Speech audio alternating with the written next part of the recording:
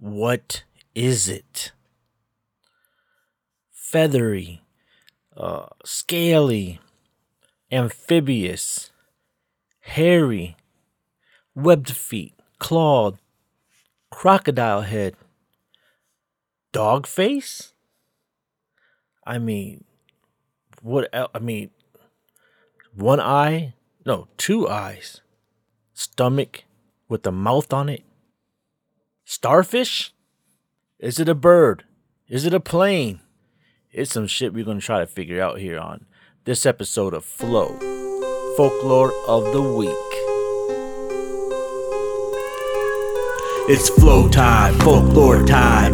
You know why I categorize it bovine shit. We're on my co-sign it. This Dukes of Plinko is my co-pilot. Some of these creatures from folklore be so violent.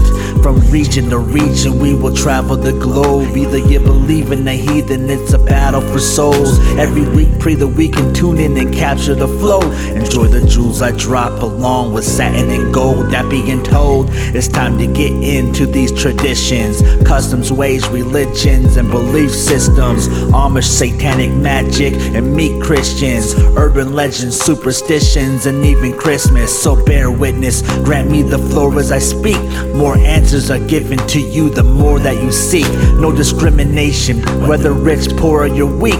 Learning the curse brings you flow. Folklore of the week. Folklore. The traditional beliefs, customs, and stories of a community passed through the generations by word of mouth. It's so unusual to be loved. I don't know the words. Yes, so how you guys doing today? Welcome back, Flow Squad. I missed you guys. I missed you over the last week. I missed you. But guess what? We're here now. And to all the new listeners, what up, what up? Guess what? Y'all in for a treat. This is Flow, which is Folklore of the Week, which is a weekly series released every Friday, which is brought to you by Learning to Curse, the paranormal podcast. I am your host, Dukes. If you want to get a hold of me about Flow, go ahead and hit up the email flowsquadltc@gmail.com. Learning to Curse is on all social media outlets, so go at us, follow us, subscribe, rate, and comment. It very much so helps us reach more people, and then more people we reach, more people know about us, and then I get to talk to more of you guys and feel like I'm somebody. Not playing. But anyway, definitely hit us up. And so yeah, today's topic is not just any topic. This topic, I went through a bunch of different topics I was thinking about doing, but this one kind of took the cake because I was like, what the hell is that? What is it? I don't think anyone really knows what it is because basically everyone's account is different. So I'm just go ahead and say it. Today we're talking about the Bunyip, which is from Australia. The Aborigine people, they're something that they hold true and say is a real thing. It's folklore from down yonder, and they believe it's a real flesh thing. Okay, so it's a real thing.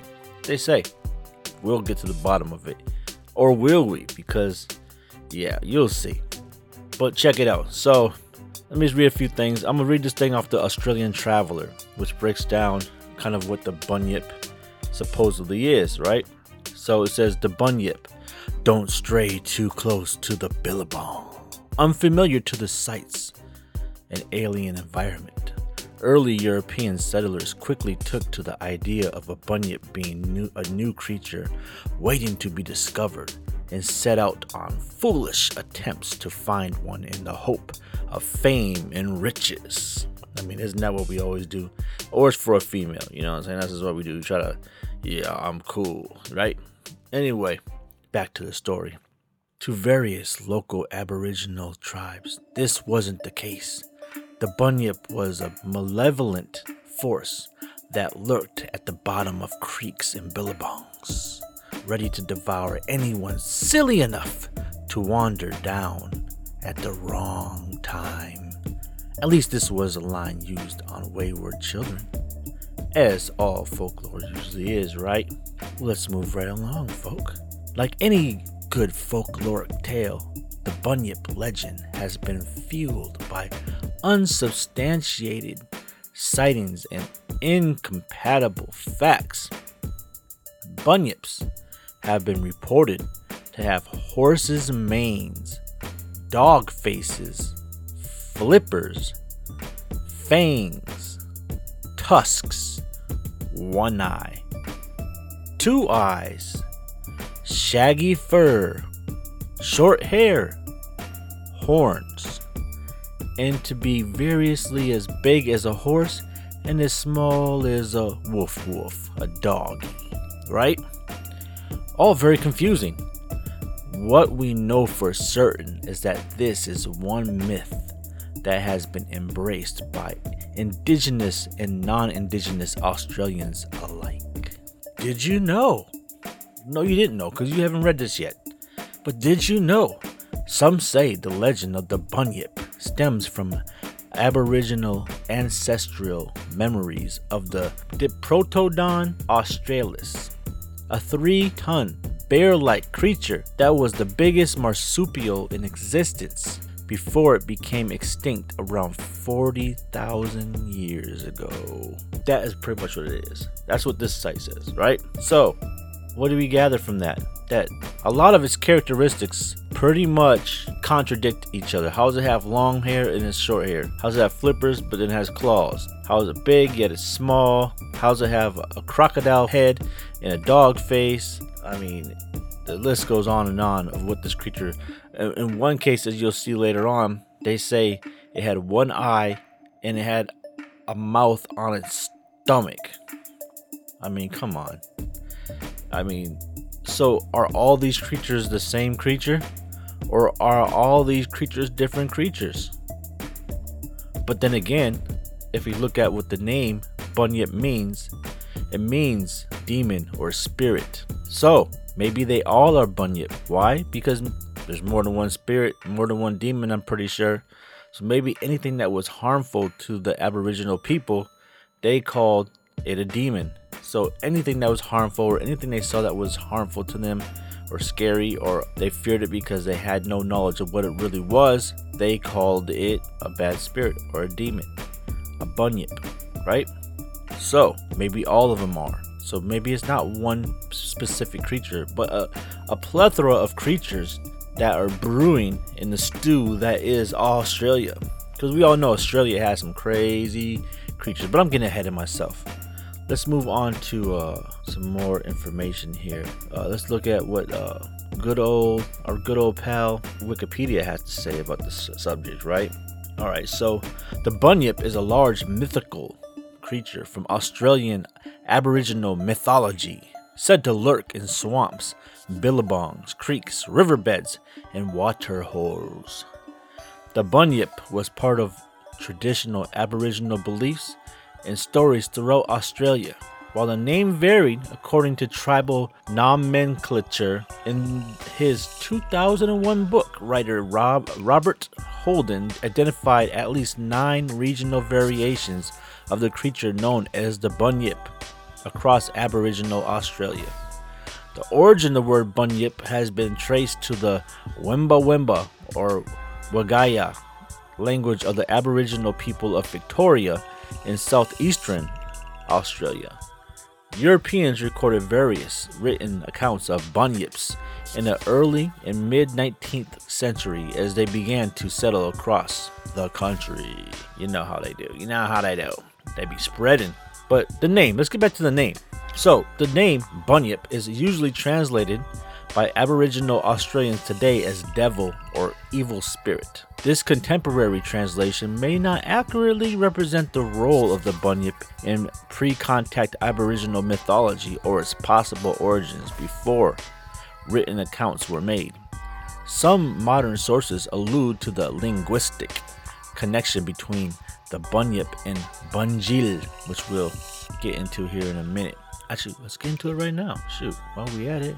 So Bunjil, in Australian Aboriginal mythology, Bunjil is a creator deity, a culture hero, an ancestral being, often depicted as a wedge-tailed eagle or eagle hawk. In the Kulin Nation, that's a dope name right there, Kulin, the Kulin. What up, you Kulin? You Kulin, man. Like, shout out to Kulin out. But anyway, in the Kulin Nation in central Victoria, he, which is the bird, was regarded as one of the two Moiety ancestors. The other being Wah, the crow.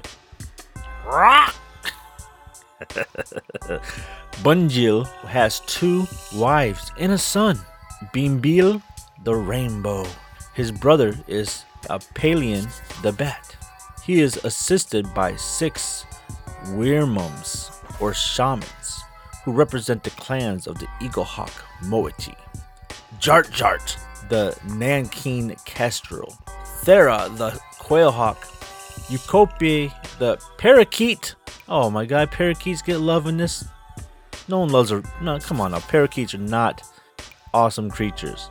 They are low on the totem pole. Anyway, let's get back to this. Larguk, the parrot. Wallert, the bush-tailed possum.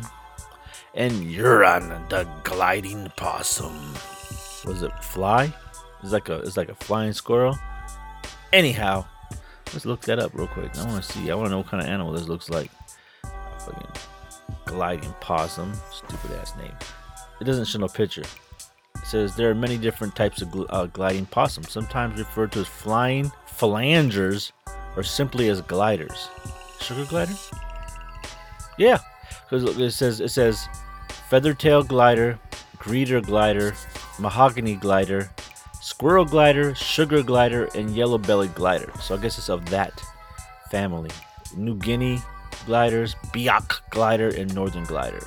Let's click on the feather-tail glider, see what that looks like. Oh shoot, that's a sugar glider, all right. Okay, so basically, that's a possum. I never knew that they were considered possum. Learn something new every day, especially here on Flow. You know how we get down. But back to the story at hand. Back to the lecture at hand. Perfection is perfected, so I'm gonna let them understand from a young G's perspective. Let me get back to this. Alright, I'm getting off track. Okay, so anyway, so my point is, I have something to say. These Aboriginal people, they really love their birds because all these deities and whatnot were 90% birds besides these flying possums, which are also flew. So I guess they really worshipped things that fly, which kind of coincides with something that I heard many years ago and was confirmed by other people such as Chuck and other people that's talked to me about the same subject, is the fact that there was a plane that flew over Aboriginal Australia way back in the days when they had like bi-wing planes and stuff, right? And I guess it flew over or it dropped there and dropped some like, you know, food and whatnot to them, and they're like, holy crap, this is like God. And they started worshiping it, and every year on that same day or whatever, they would like build this plane, this effigy or whatever of a plane. I think they burned it, right? So my point is, like, they believe that that's God or whatever, or that was like something they worship because it brought them something nice. So my point is, I wonder if that caused them to like flying things, or if they already like flying things and that added to their prophecies or whatever. You know what I'm saying? It's a good thing to try to look into. Yeah, now. Okay, so let's get back to this. Back to this Bunyip, right? So, like I said, there's a connection between the two. A mythic great man, which is what the Bunjil supposedly was, who made the mountains and rivers and man and all the animals. Basically God, right? The word Bunyip, spelled B-A-H-N-Y-I-P, which, just to let you know and differentiate, the Bunyip, as you can see on the episode title, is B-U-N-Y-I-P. So it's a little bit different variation in spelling. First appeared in the Sydney Gazette in 1812. That's a long time ago. It was used by James Eves to describe a large black animal like a seal. So now it's looking like a seal. That's weird. With a terrible voice, which creates terror among the blacks. Among the blacks? That's not racist. Terror among the blacks? Foul. That's foul, man. Not talking about the Navy SEALs, is it? Anyway, by the 1850s, Bunyip was also used as a synonym for imposter, pretender, humbug, and the like. So basically it's like a bad word, like anyone's a piece of shit. They're a bunyip. I'm gonna start calling them for you fucking bunyip. See how they think about that shit. I think I know a couple bunyips now that I think about it. Imposter, pretender, humbug. Yeah, I know a few of those motherfuckers. Bunyips are amongst us. They're living amongst us right now, and they may have two eyes, because I'm pretty sure the ones that I know have two eyes, and some of them might even look like Beaker from Muppet Babies. Others may look like, I don't know, a walking thong. I'm just making shit up. Back to this. Alright, let's see. In the broader Australian community, it was known as these things. The term bunyip, aristocracy,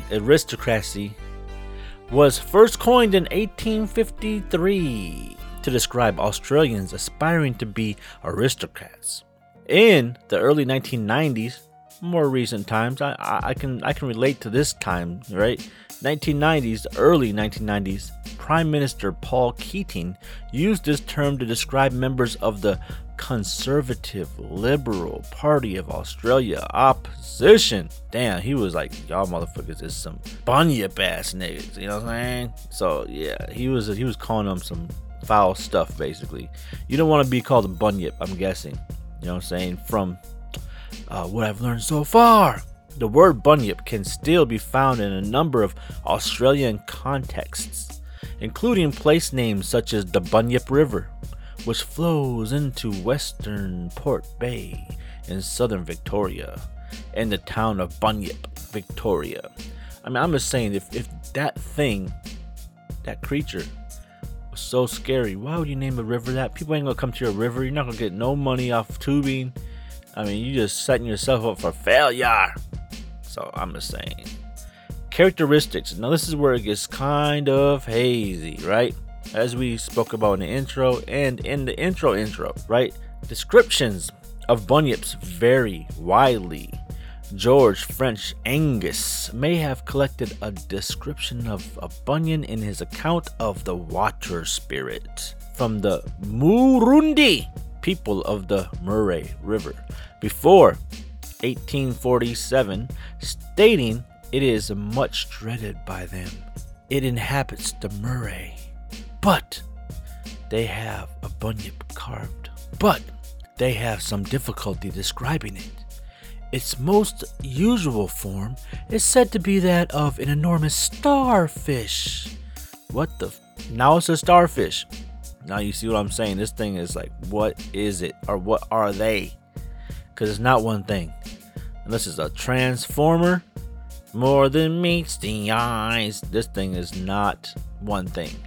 So, the Chalicum bunyip, an outline image of the bunyip carved by Aborigines into the bank of Fiery Creek near Ararat, Victoria, was first recorded by the Australasian newspaper in 1851.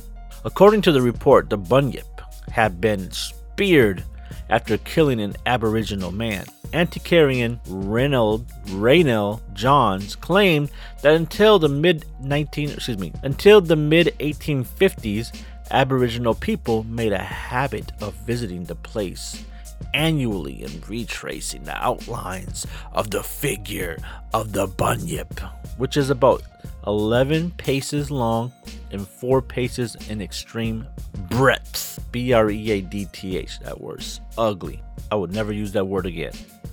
Anyhow, the outline image no longer exists. Robert Brough Smith's Aborigines of Victoria, 1878, devoted 10 whole pages to the bunyip, but concluded in truth, little is known about the blacks respecting its form, covering, or habits. They appear to have been in such dread of it as to have been unable to take note of its characteristics. Now I think I get the connection. They calling the Aboriginal people blacks. Oh, I see how it is. Always gotta be about race. The bunyips, presumably seen by witnesses according to their descriptions, most commonly fit one of two categories. 60% of sightings resemble seals or swimming dogs. And 20% of sightings are the long-necked creatures with small heads. The remaining descriptions are ambiguous beyond categorization. The seal dog variation is most often described as being between 4 and 6 feet long with a shaggy black or brown coat. According to reports, these bunyips have round heads resembling a bulldog, prominent ears, no tail, and whiskers like a seal or otter. The long-necked variation is allegedly between 5 and 15 feet long and is said to have black or brown fur, large ears, small tusks, a head like a horse or emu.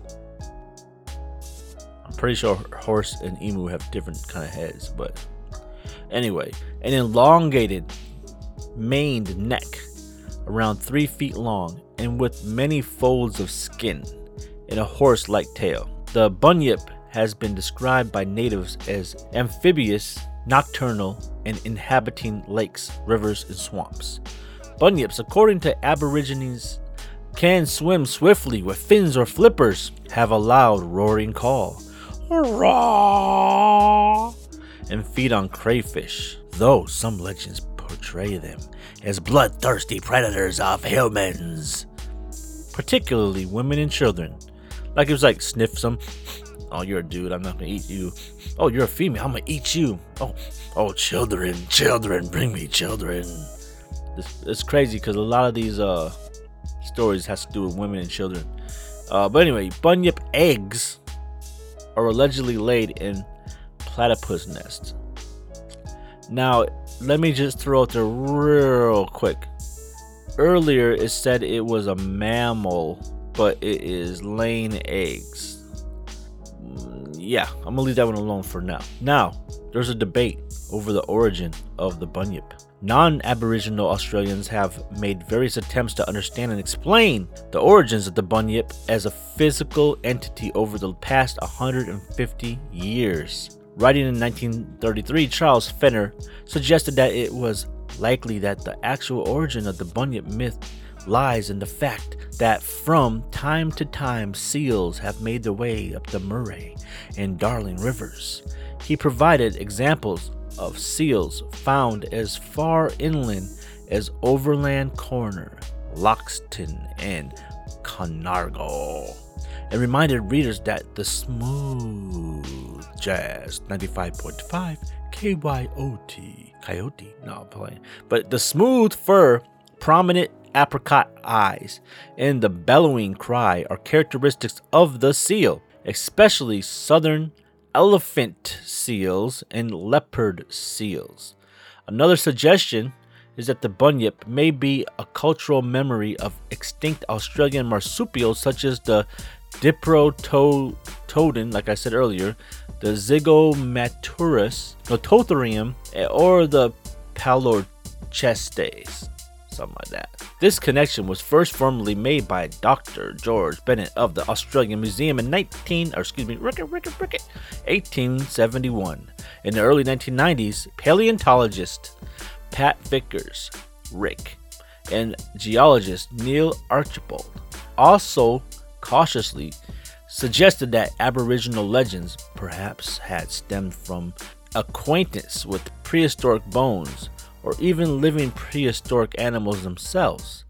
When confronted with the remains of some of the now extinct Australian marsupials, Aborigines would often identify them as bunyip.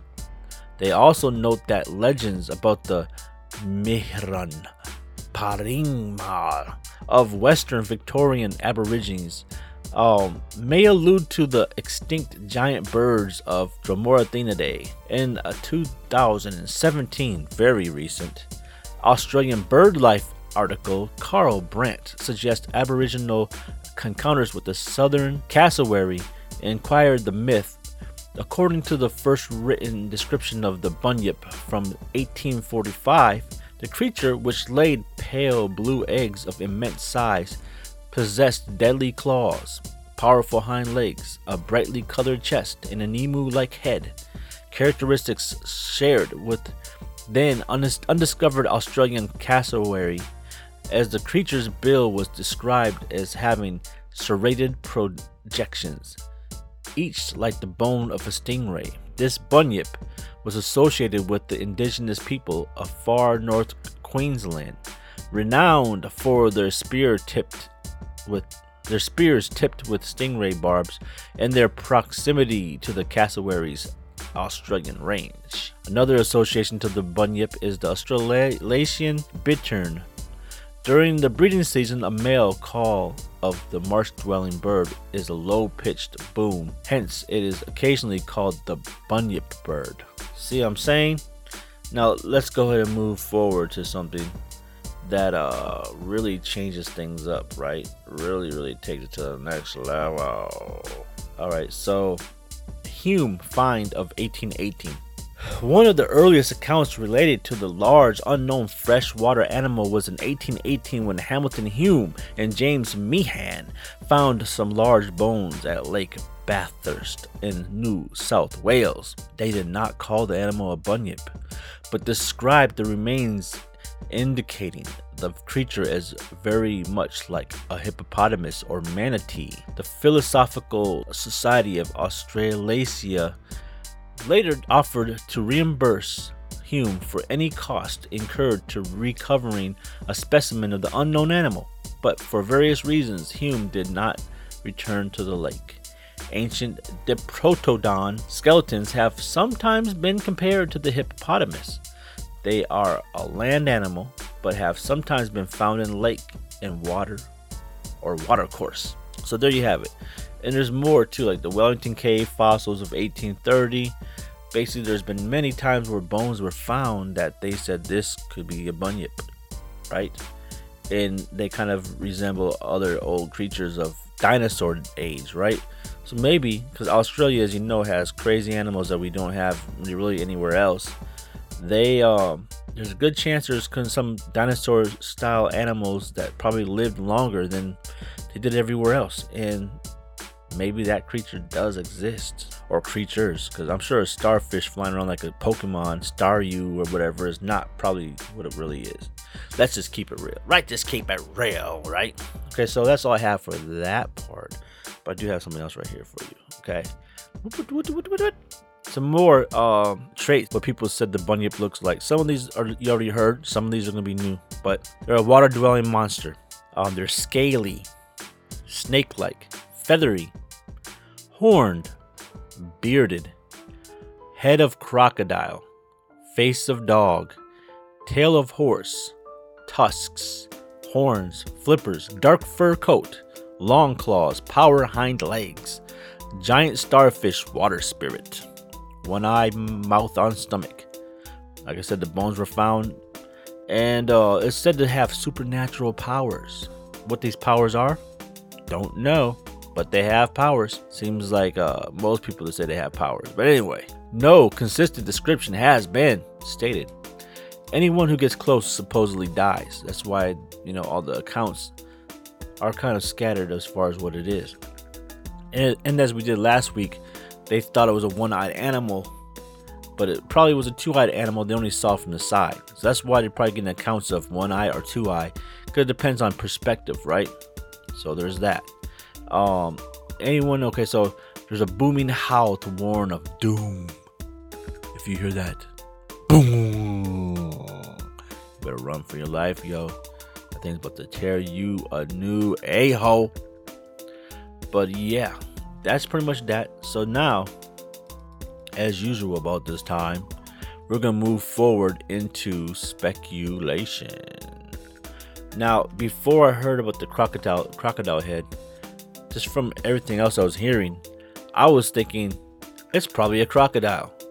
Crikeys, right? There's a crocodile. It has a long head, elongated head, right? Boom, scaly, whatever. Okay, so that thing is by water, jumps out, hits you, and comes back in the water. You don't get much time to see it before it's back in the water. So there's a great chance that it could be a crocodile. Also, as stated, the manatee does look kind of like a seal.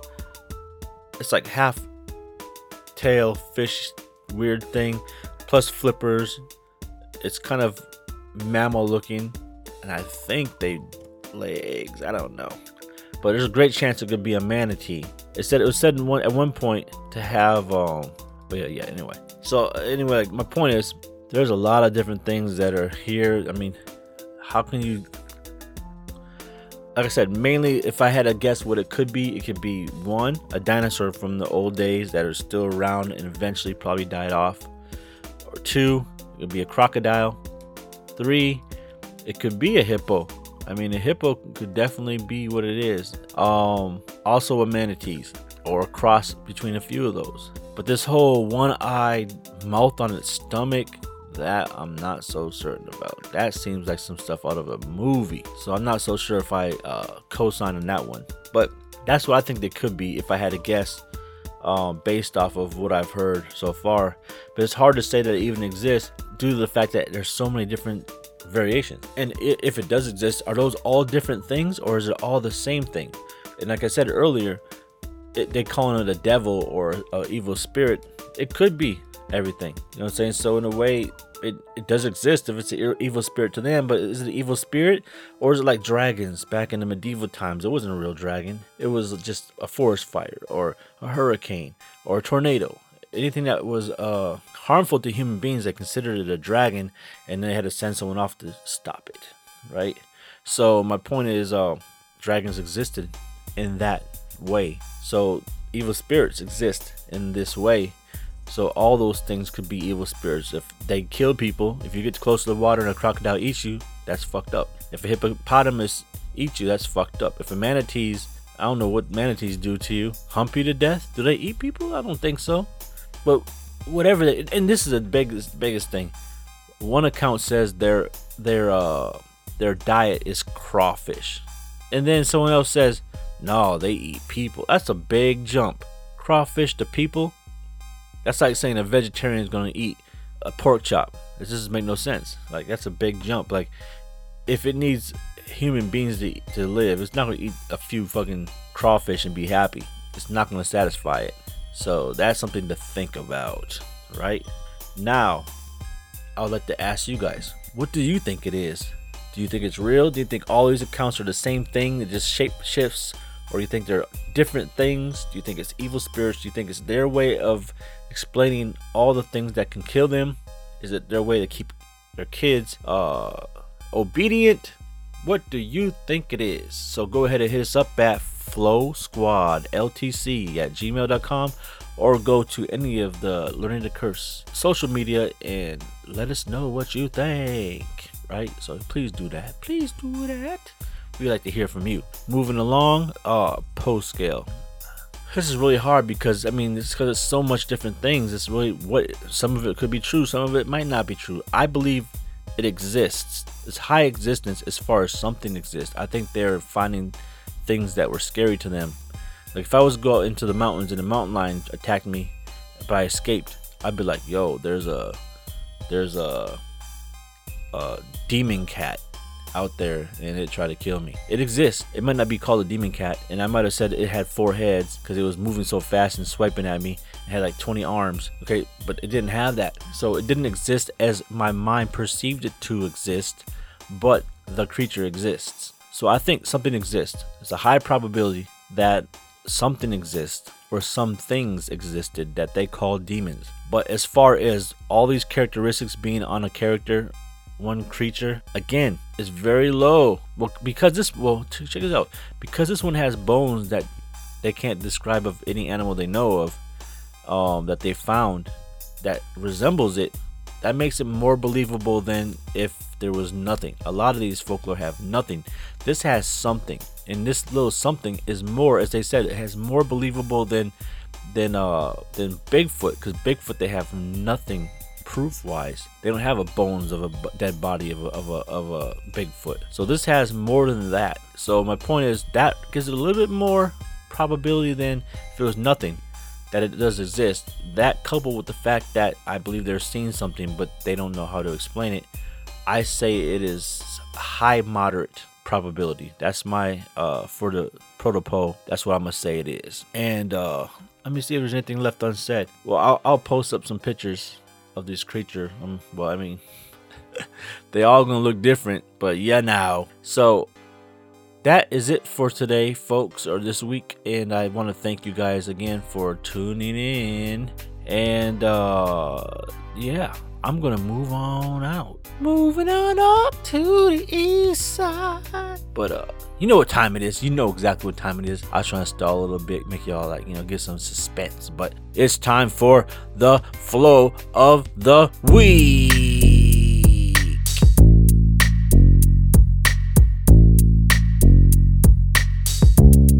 Blaha.